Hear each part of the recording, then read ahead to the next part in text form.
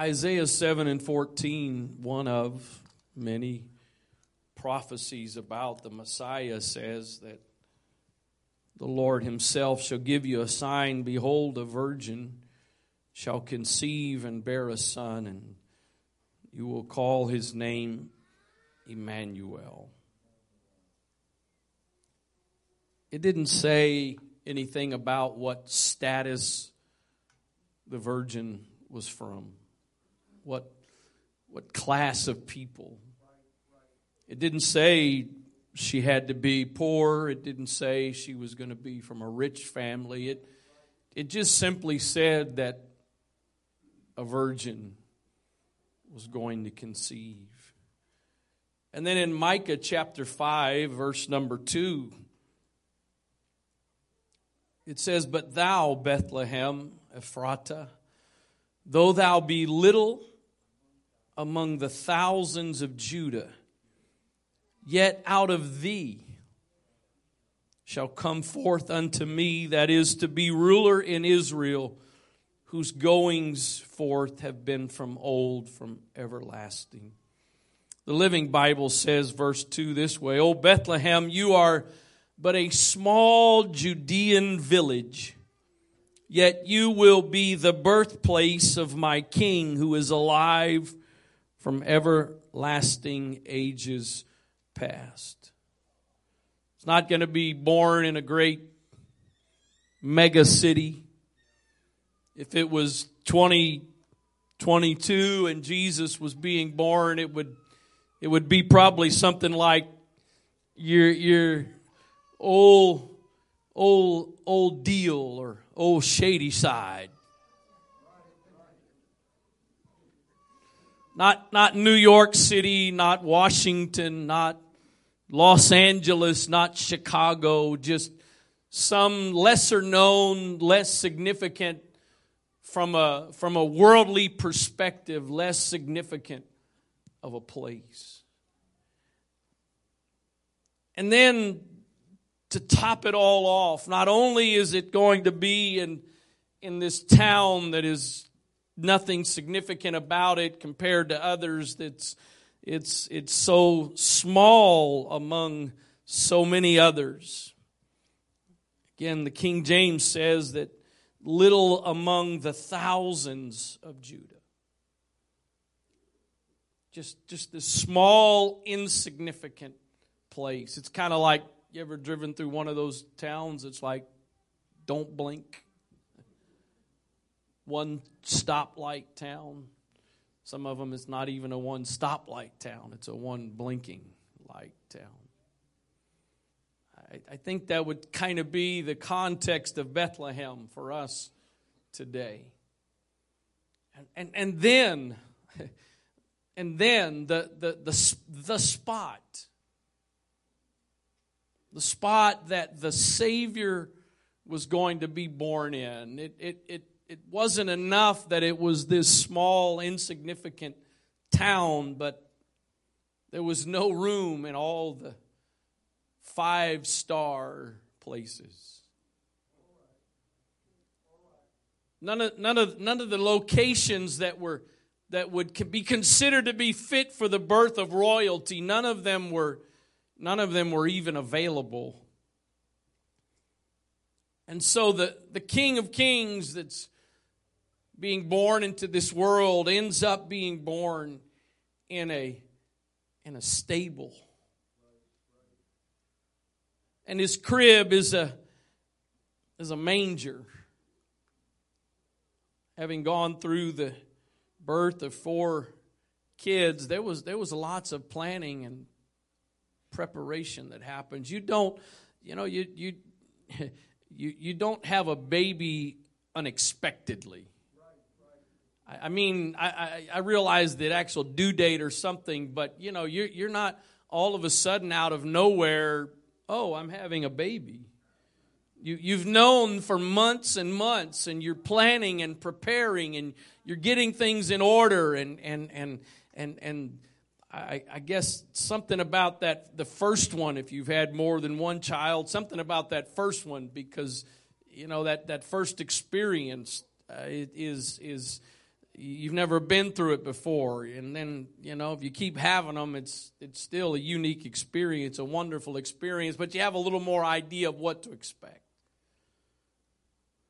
We were told, and I guess it was for everyone, but I think it just kind of stands out the first time, I think we were told a couple of weeks in advance we were supposed to have the car seat in the car.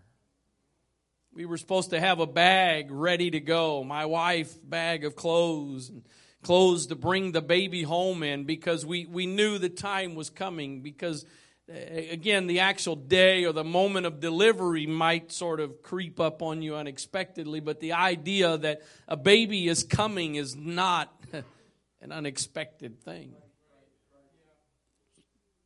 Mary and Joseph were the same way. They knew a baby was coming. She had all the evidence that any other pregnant mom has. And yet, in spite of all of that, they end up in a stable. The most unlikely of places for the birth of anyone other than the cattle, the sheep. It's not the place you choose to birth a baby. And especially doesn't seem like the place to choose to birth God, who was robing himself in flesh. It was in a stable. It was in a manger. It was in a smelly, dirty, unattractive place. I don't know if there is. It hasn't come to mind, or I've just missed it. I don't know of anything. I don't. There's no prophecies of the Messiah that stand out to me that say what the conditions were supposed to be. Isaiah said a virgin is going to bring forth. A virgin is going to conceive, and she's going to have a son. And we know Bethlehem. Micah tells us in Bethlehem is where it's going to happen. But beyond that, I don't know of anything that foretold or necessitated that it had to be in the circumstances that it was in. A stable, a manger. Why? Unannounced to most of the world.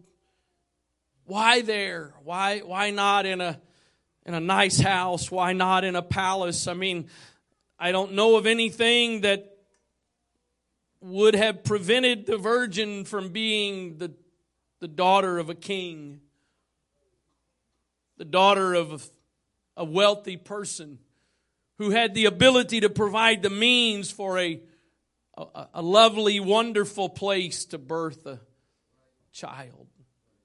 But it was a stable in a manger. Why? I think the basic reason is this. He came for a lot of different reasons, and that we could give. Came to save us. But one of the main reasons to me he came is because he wanted to be able to live in us. He didn't want to live in temples that were made with hands. It wasn't a tabernacle that was in the wilderness. It wasn't a beautiful temple that Solomon built, or any other temples that were built that man made. That's not where he wanted to dwell. He ultimately wanted to dwell inside of you and I. So here's to me why the basic reason he came in a stable and in a manger. Because the only place to go from there is up.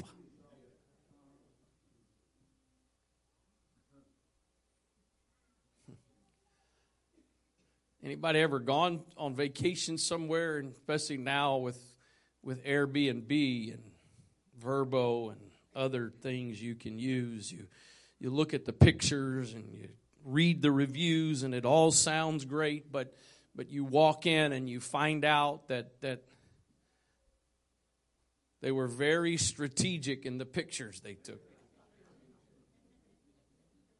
Sometimes you go back and you look again and you think, that actually is a photograph copy and pasted from a magazine.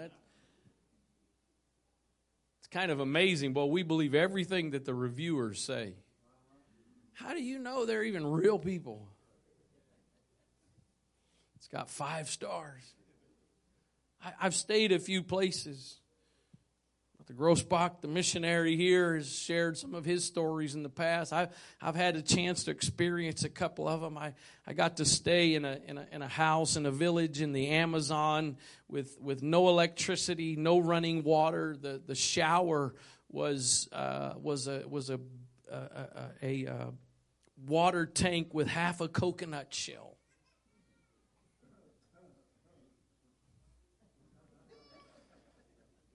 I promise you that's not how I live. But the only place to go from the manger was up. And I think the reason he did that is because, if I want to spend some time with you, and in my opinion, whether it's true or not, but in my opinion, if you are more well off than I am, if you live in a nicer house than I live in, if you live in a better neighborhood than I do, I'm probably not going to invite you to my house. If we're going to spend some time together, I'm probably going to find a restaurant somewhere that we can go to. Because if I perceive that you coming to my house is a step down for you, I'm going to be really reluctant to invite you to come and dwell with me. Some people do it. Some people push past the feelings of inferiority, the feelings of, let's call it really what the main thing it is. Push past the pride. So, my house may not be as nice as yours. I may not live in as nice of a neighborhood, but I want you to come over to my house. I'm inviting you over. You got to press past some things to do that. But and I'm speaking naturally from a natural perspective. Needless to say, this is not the way it should be biblically and as children of God, as Christians. But if I think I'm, financially, quality of life, standard of living is a little higher than yours, I'm going to be a little less reluctant to invite you to come.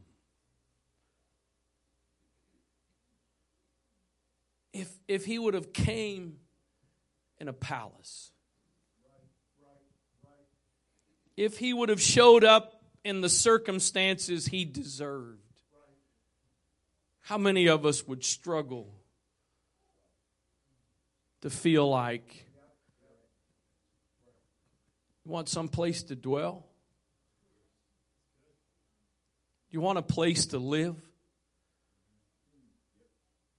You need a temple to dwell in? If he'd have come in the nicest of surroundings and settings, because the truth of the matter is most of us still struggle with it anyway, that we're not good enough. But just think, and I know we've heard it, as all of us adults here especially, we've heard it all of our lives. We've heard this story not just at Christmas time. As believers, we understand the importance all year long of the birth of Jesus. Of course, we go beyond the birth to the death and the resurrection. The birth, the death, the burial, the resurrection, all of those things are...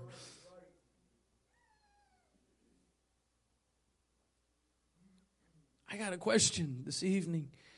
Is there anybody here tonight that compared to a stable and a manger, that what you have to offer as a place for him to what I know, to my knowledge, I'm not. We have some. I guess some of you tonight would be considered guests. You don't come here all the time, but we talking to anybody tonight that's really that unfamiliar. I don't know about you, but with all of my faults and flaws and failures, Sister Angie, it's better than a stable. It's better than a manger for a crib. I think He intentionally chose that place in spite of what He deserved, because He wanted everyone to know, if I was willing to be born here, if I was willing for this to be the place I made my entry into the world, whatever you have to offer me as a place to reside, it's better than where I started. It's an improvement on where I began.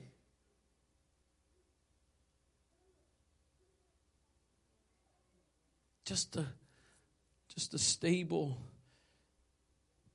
and a manger. No crib for a bed.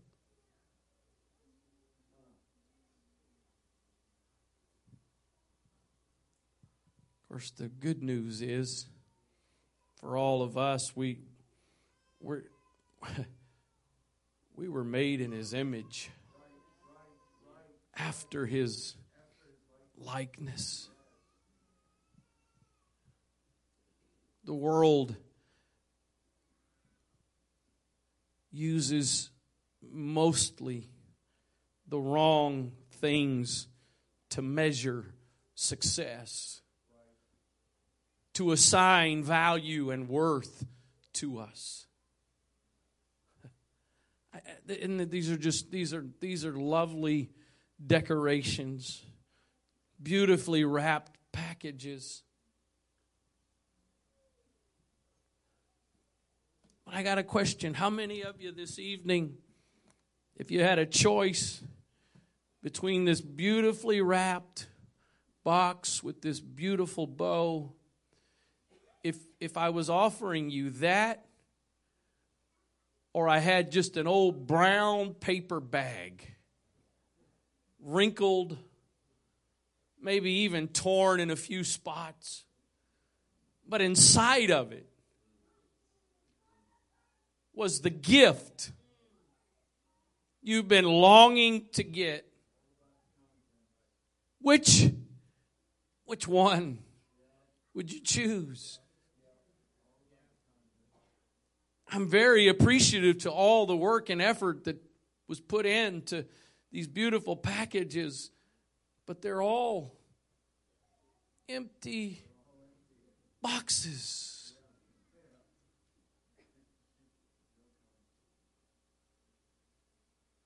How many times do we judge ourselves by what looks like beautifully wrapped packages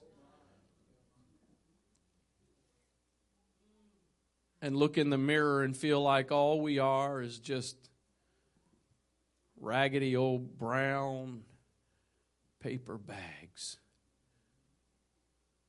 Paul told it to us this way. But we have this treasure in earthen vessels, that the excellency of the power may be of God and not of us. I have become, hopefully first and foremost, Nathaniel, if you'll come,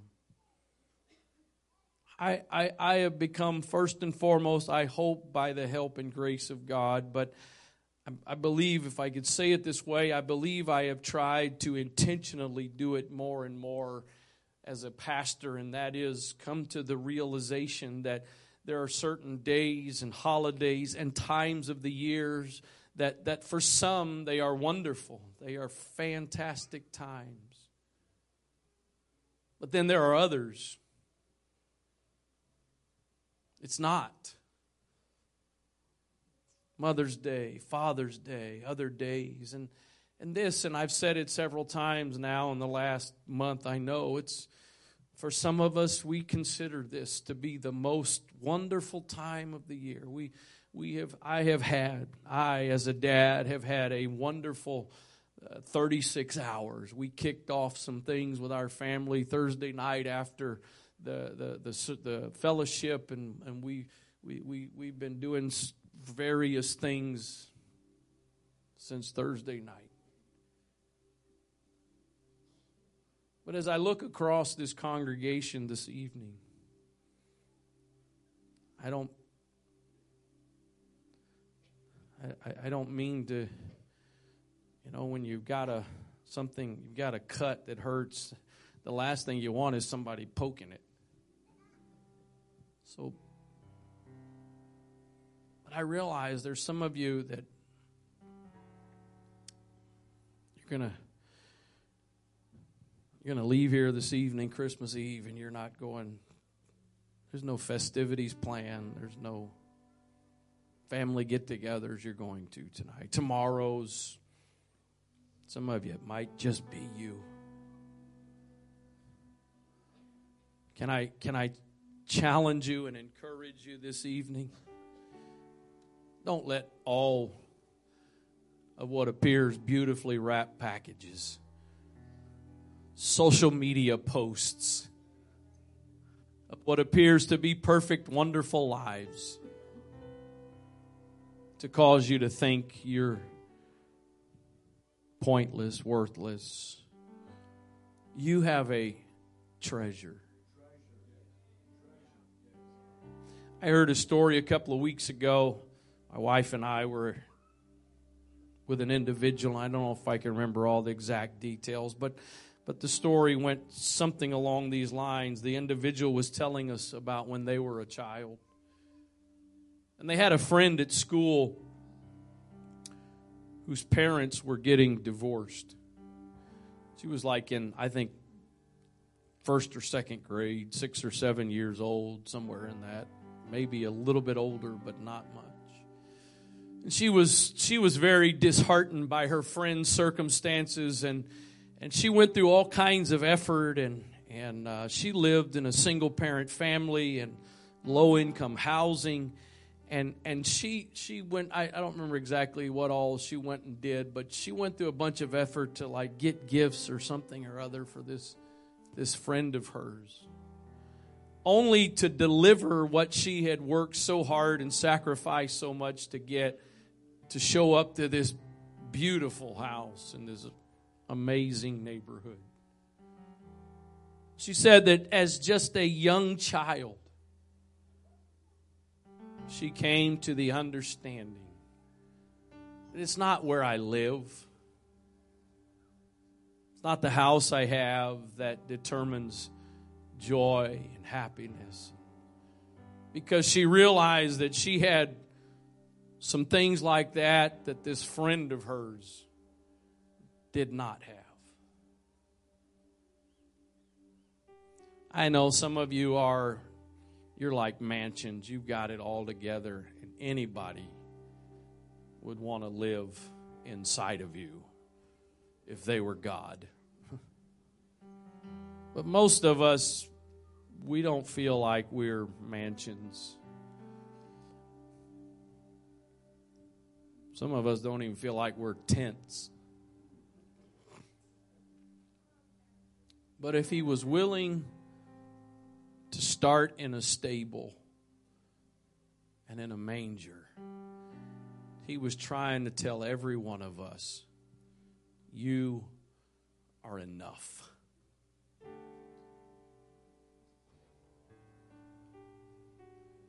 You're enough.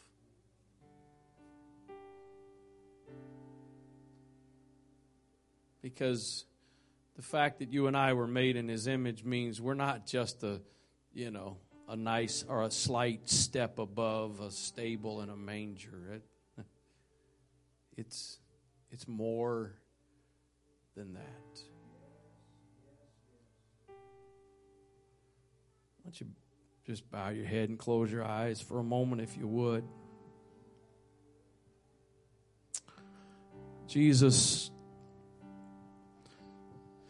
you have responded this evening to our worship in such a wonderful way.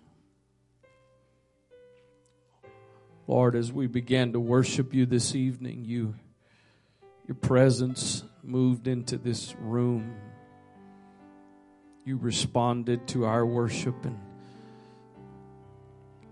Lord, I believe there's some people here tonight that while some of us are in the middle of enjoying a wonderful time and the holidays and all the great things we've done already and plans we still have, that there's some people that need to be reminded, Lord, that no matter how they see themselves, no matter what measurements they use to judge themselves by, no matter what standards they may be comparing themselves to, that they're a place that you are willing to dwell. And not just a place that you're willing to dwell, we are a place, each one of us are a place that you desire to dwell in. Help us tonight, Lord. I pray, God, that as we are in the midst of, many of us in the midst of enjoying the festivities of the holiday season, don't let us forget the amazing gift that we have of your presence, not just abiding with us. Lord, it would be an amazing thing if your presence was just with us.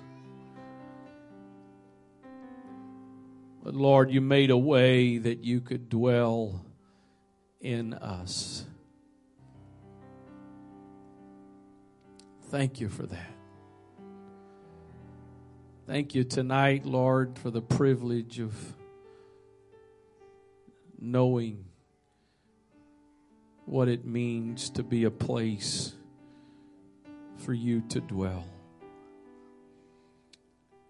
In the name of Jesus. Why don't you just stand, if you would, for a moment. We're almost done.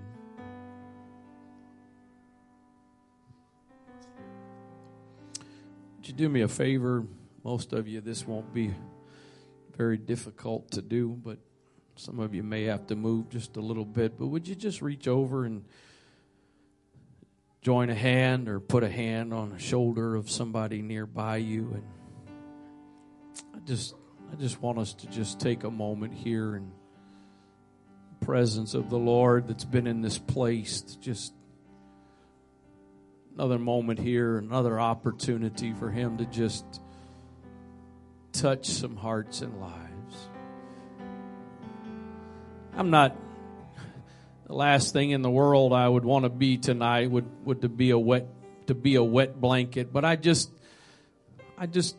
not going to put anybody on the spot. We're not going to, I don't think, do anything more, do it in a different way than we're doing it right now. But I just feel a burden right now for some people that are in this place this evening, that you're just, some of your circumstances and situations that you're in right now, they don't make all of this the most wonderful time of the year.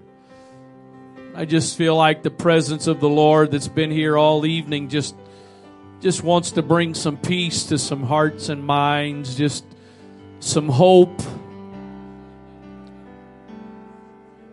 Some hope that no matter where you are, no matter what your circumstances are, the same God that was willing to come be born in a stable, in an old smelly stable, and make His bed a manger, is the same God in this place tonight that is dwelling inside of you and I.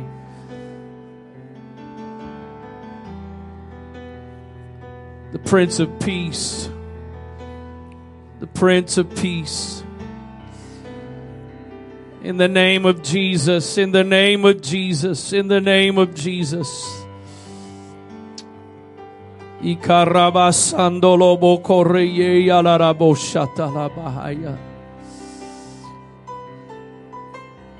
Thank you for sending a message to us, God. Thank you for making a statement to us by the way you came to let us know you're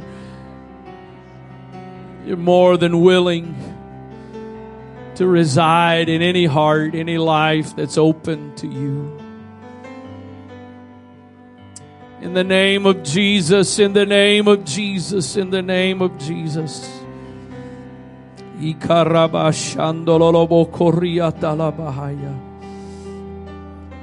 In Jesus' name, in Jesus' name, in Jesus' name, in Jesus' name. Thank you, Jesus. Thank you, Jesus. Thank you, Jesus. Thank you, Jesus. Thank you, Jesus. Thank you, Jesus. Thank you, Jesus. Thank you, Jesus. Thank you, Jesus. Hallelujah. Hallelujah. Thank you, Jesus. Thank you, Jesus. Hallelujah. Thank you, Lord. Praise God. Praise God. Thank you so much for being here this evening and sharing some time together. I pray that you have and will continue to have a blessed, peaceful time. Not blessings defined by the world's definition of blessings, but blessings based on what the Word of God declares blessings to be. In Jesus' name, God bless you. I hope and pray that you all have a Merry Christmas tomorrow. In Jesus' name.